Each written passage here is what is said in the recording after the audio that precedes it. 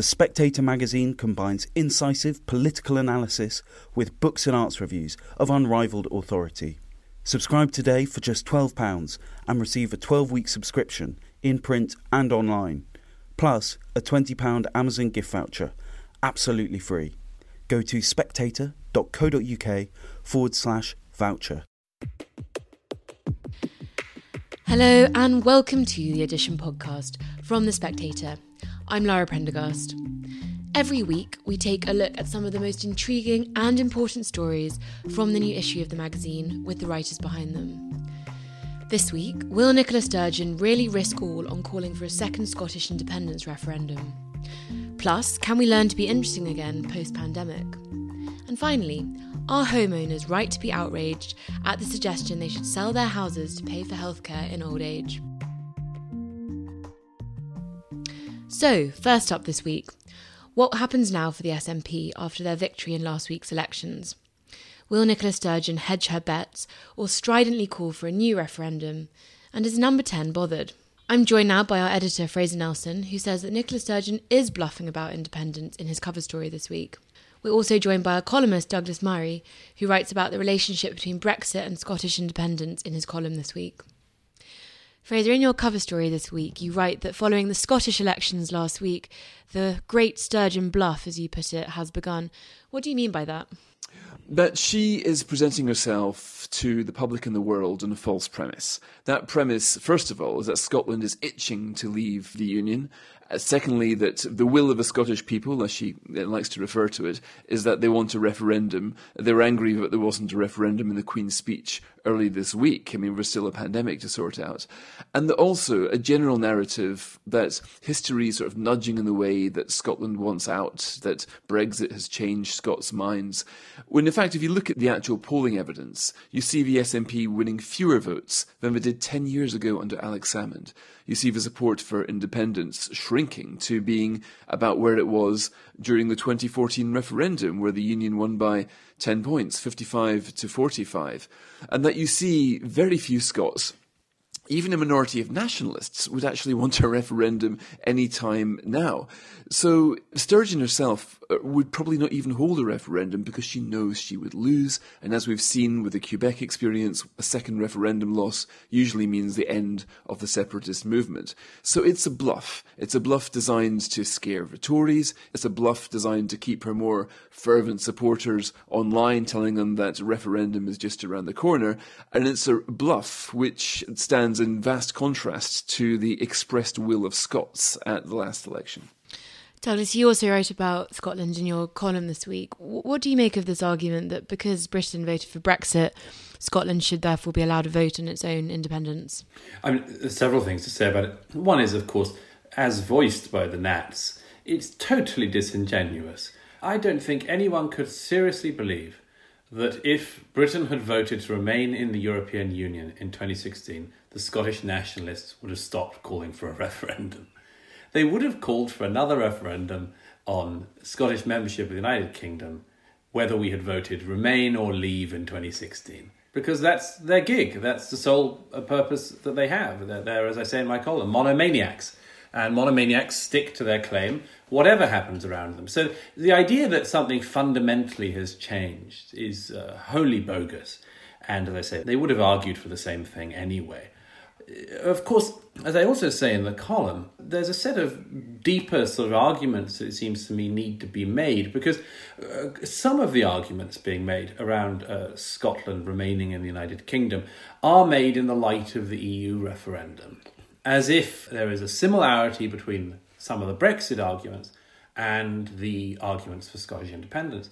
And I say that it's wrong on an awful lot of levels. It's wrong on the financial level, on the fiscal level, but it's also wrong at a deeper level, which is that for us in Britain, we voted to leave the European Union because we found that it wasn't a union that suited us, and it had been changing over time. Scotland voluntarily went into the Acts of Union centuries ago. It works very well for Scotland, and I think that this case should be made more often and more positively. And the United Kingdom has been one of the great political unions in history, one of the most successful, one of the most fruitful.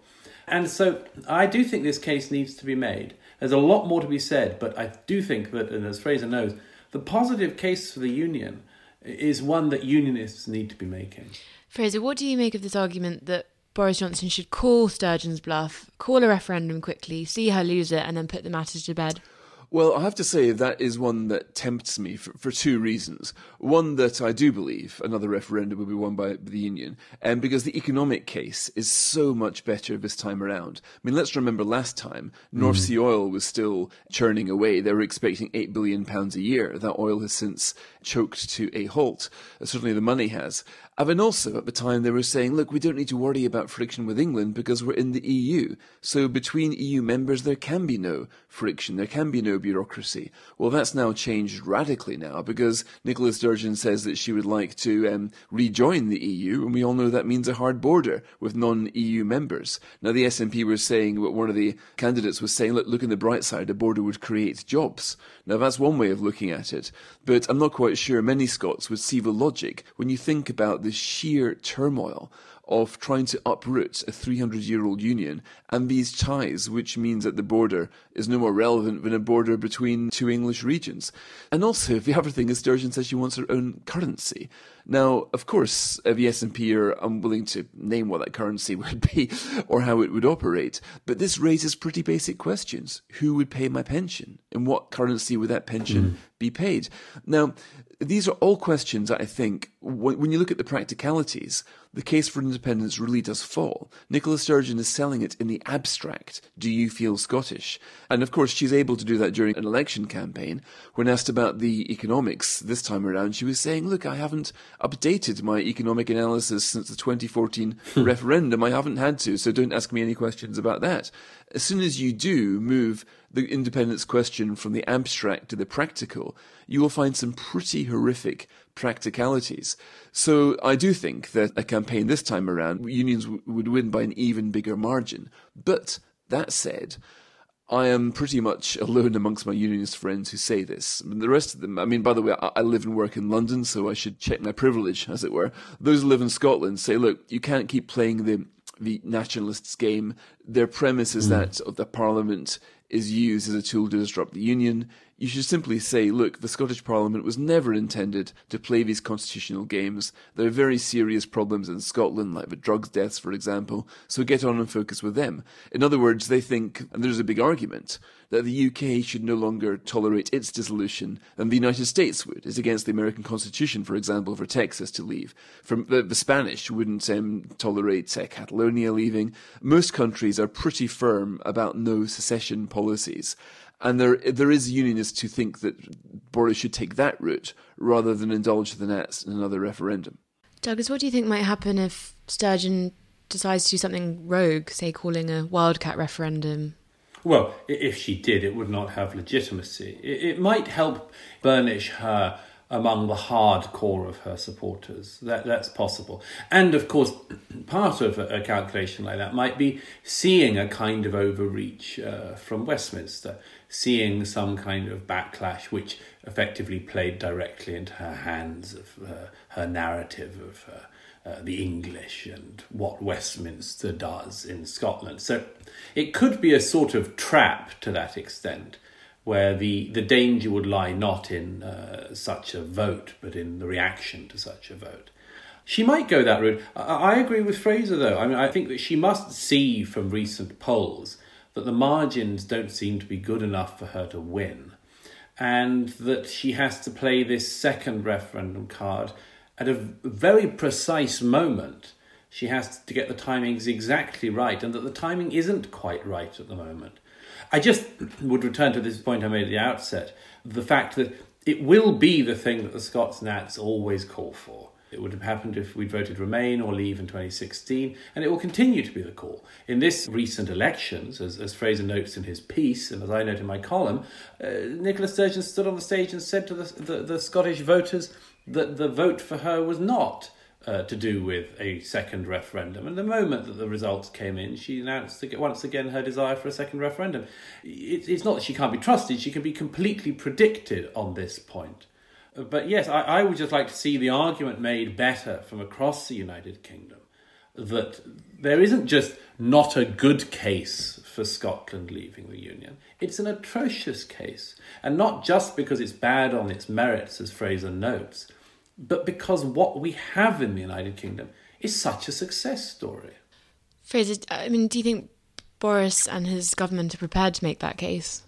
No, I don't think they really know how. This is a big problem, actually. And I argue in my piece that the biggest threat to the Union isn't Scottish agitation, but English indifference or simple laziness. There are far too many Tories who are way more familiar with the south of France than they are with Scotland. To understand the politics of nationalism takes a lot of time and effort. To understand the way the Scottish voting system works seems to be beyond most of the MPs that I talk to. So there is a real sort of lack of interest. And this is Sturgeon's great opportunity, because if nobody really looks behind the scenes there, they will take her at her word, saying, look, this is my country now. You can't come to visit here. You cannot, for example, the UK government has no remit north of the border. I think too many Tories have taken that at face value, because the Tories have become quite a southern party over the years. There are a few more Scots Tories now, but not very more. So I think that the great advantage Nicola Sturgeon has, well, she's got several great advantages. One, let's be quite frank about the fact that the SNP is still a phenomenal success. It has won a share of a vote unseen by pretty much any other party in Europe in a multi-party system. The Tories couldn't dream of getting like 48% of the vote. And secondly, she's got a hugely motivated army of people who have been successfully sold an optimistic vision of an independent Scotland. No real attempt has been made to build similar enthusiasm for the Union, simply because Unionists think that it's so self-evident that you don't need to make the case. Well, I'm afraid that you do. And I think that Boris Johnson has been put on notice now that he will need to start to campaign for the Union. The Americans have got what they call the State of the Union address. It's a sort of formality now, but it's a nod to the fact that you can't take a union for granted. Of course, America's recent history demonstrates that a lot more than ours. But I think that the case for the Union does need to be made as part and parcel of governing the United Kingdom. But I guess this also comes back to the point about why so many Unionists are a little bit scared of the idea of a referendum. They're quite capable of thinking that Boris will blow it, that they'll simply misjudge it. They'll try to do a Project Fear like David Cameron did, and his polling advisor, Andrew Calamity Cooper, who went on to advise the Brexit, that you go up and tell Scotland they're too small, they're too poor. Out of sheer indignance, you might vote for the other side. That's what happened in Brexit. Yeah. You were told, no, you can't Brexit, you'll be economically ruined. Indignance drove people to the other side. So that tactic, that self-destructive tactic, is quite capable of being deployed again. And I think that now is the biggest risk to the Union. Thank you, Fraser and Douglas. Now, if like us, you're looking forward to finally enjoying a summer of socialising with family and friends, you've probably had your fill of tedious chats about lockdown, homeschooling, masks and vaccines. In this week's issue, Rachel Johnson outlines her own rules for a new era of quality conversation. So it's out with polite inquiries about the children and in with ribaldry and gossip. She joins me now along with Lucy Hume from Debrett's, the ultimate authority on polite socialising. Rachel, in this week's issue, you talk about how the pandemic has killed off conversation. What seems to be the main topics of conversation at the moment? Well, I think that the problem is that none of the topics of conversation have changed really, apart from a little bit of have you been out, where have you been, how many times have you been out, how cold was it? And, you know, I think as Victor Hugo said, there's a world of suffering, but a worse hell is the world of boredom. And I feel that we're entering that risk. We were all looking forward so much to going out. And then in my case only, I went out and I realised that it was even worse than staying at home, because at least at home you can be in control of your inputs, you know, your television, your reading, your radio. But when you go out, you're at the mercy of the inputs of other people, the outputs of other people, I should say, and them talking about the vaccine or asking you about their children. And I realised that we needed to move on and we needed to reset the conversation. And in your piece, you set out certain rules about what conversation should now include. What are your new rules? We've got to talk about art, sex, politics and religion and foreign affairs. And we've got to eliminate from our national discourse and private discourse all talk about our weight, what we're eating, the vaccine, the virus, lockdown. We've got to talk much more about where we're going, art galleries we want to visit, what countries we want to see, what exhibitions we want to view. We've got to fill the tank with things that are of interest, the things of the mind rather than the body, essentially.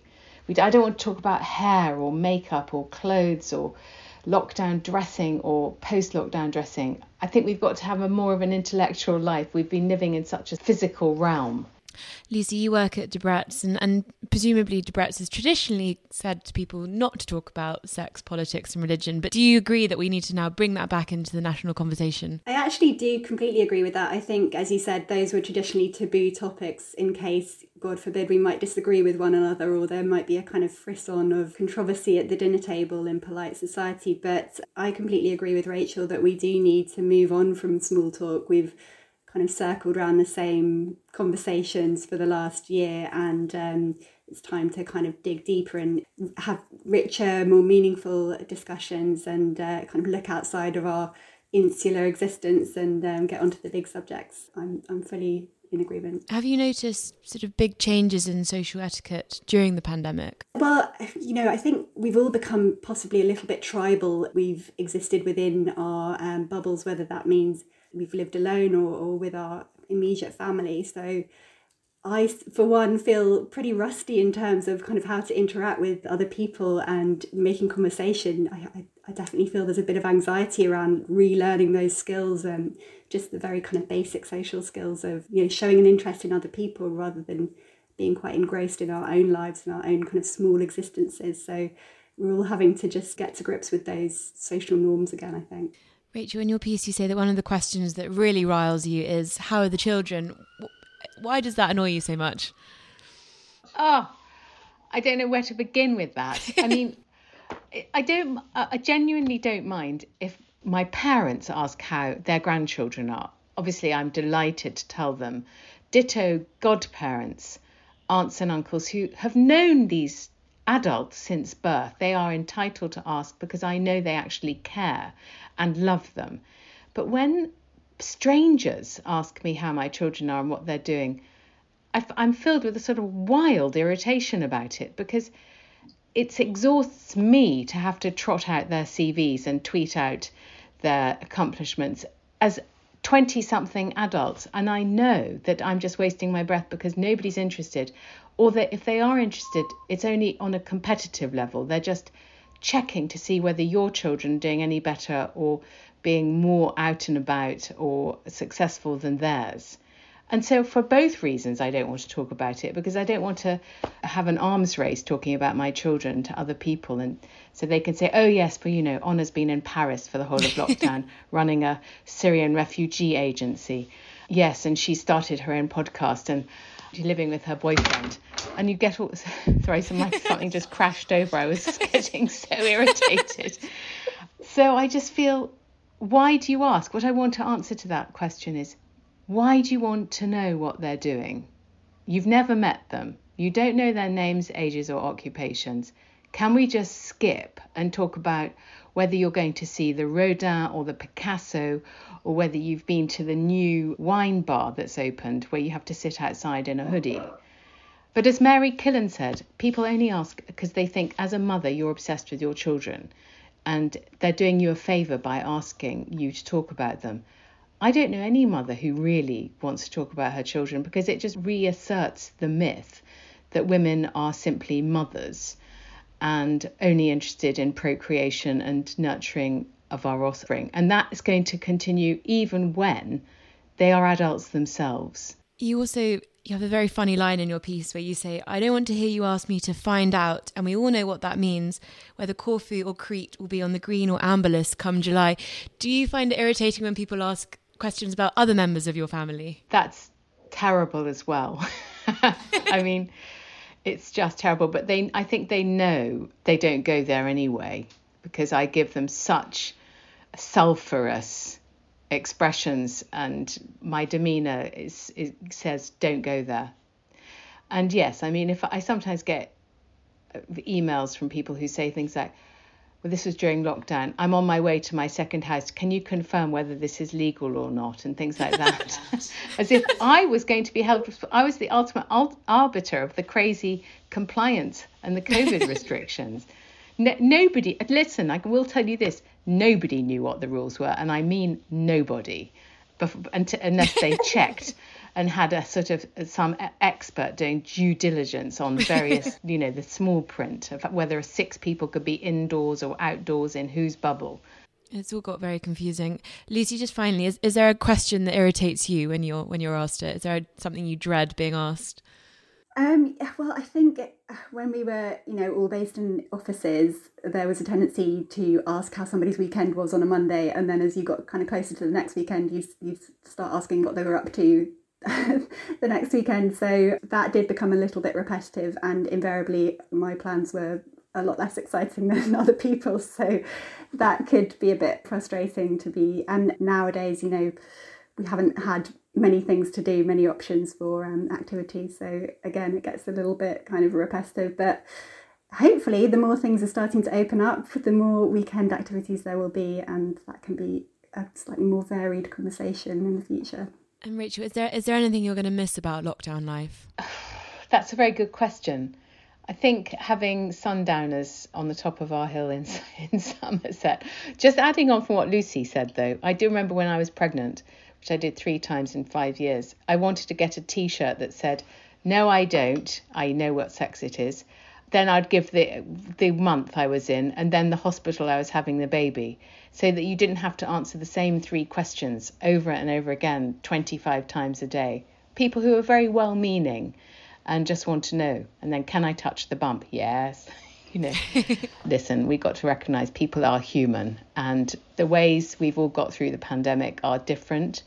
And now I just do feel that if we are going to move on and move into the sunlit uplands, we've got to put it aside for a while. And I think not have a yearning for it, which I feel the conversation is almost suggesting that we actually will miss lockdown when it's gone. We like the sameness of it. We like the repetition of it. But we've got to punch through now and just stop talking about it. Thank you, Lucy and Rachel. Now, it's been called the dementia tax and has been a thorn in the side of government for years now as ministers struggle to sell the electorate the notion of a fair and equitable threshold for qualifying for state healthcare in old age. Now, Matt Hancock has announced that reforms will go ahead this year, which have further angered those who fear having to sell their homes to meet care costs. In this week's edition, Leo McKinstry considers whether taxpayers should be saddled with the cost of healthcare for the elderly, when middle-class homeowners could just pay a little more. Joining him now is Director of Policy and Communications at Policy Exchange and the man who coined the term dementia tax, Will Heaven. Leo, in The Spectator this week, you say that there's nothing unjust about selling the family house to pay for care. Why does this subject always create such outrage, though, when it's suggested? Well, people deeply resent. They have a feeling that the state is grabbing their own personal assets, and that people feel that their families have built up property, wealth in either property or savings, and then this has been taken away just through ill luck, that they have the misfortune to have Alzheimer's or dementia or frailty in old age, and it's just the lottery that some people have to fork out a fortune and some people don't pay anything if they don't need care. But I actually, having looked into this and having thought about it deeply, I feel that the far bigger injustice would be to ask taxpayers who might not be very well off, who might be on little more than the minimum wage, to have to pay far more in tax. I mean, the sums are probably 10, 15 billion pounds a year in order to provide free healthcare for other people who might be very well off. And what this is really about is asking people in work to subsidise the inheritance of people who are very affluent and have enormous property wealth, often maybe inheriting more than £1 million sometimes, and I just don't think that's fair. And I feel that there's this complaint that the government hasn't acted. It has to reform the system. It has to grasp the nettle. But the reason it can't act is because taxing ordinary people to protect the inheritances of the quite well off would be deeply unjust and unfair, and it could lead to another poll tax situation. The poll tax was all about, after a long campaign of quite affluent people complaining about the size of the rates bills they had to pay.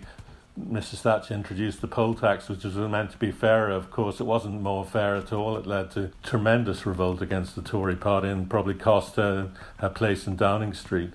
So they've got to be very careful. It's easy to say fix the system, but how do you fix the system? There's no easy solution and someone has to pay. Well, in Leo's piece, he says that it's only right that those with private wealth should be tapped up to pay for social care. Do you agree with that? I think there's a kind of impeccable logic to Leo's position and his article in the magazine.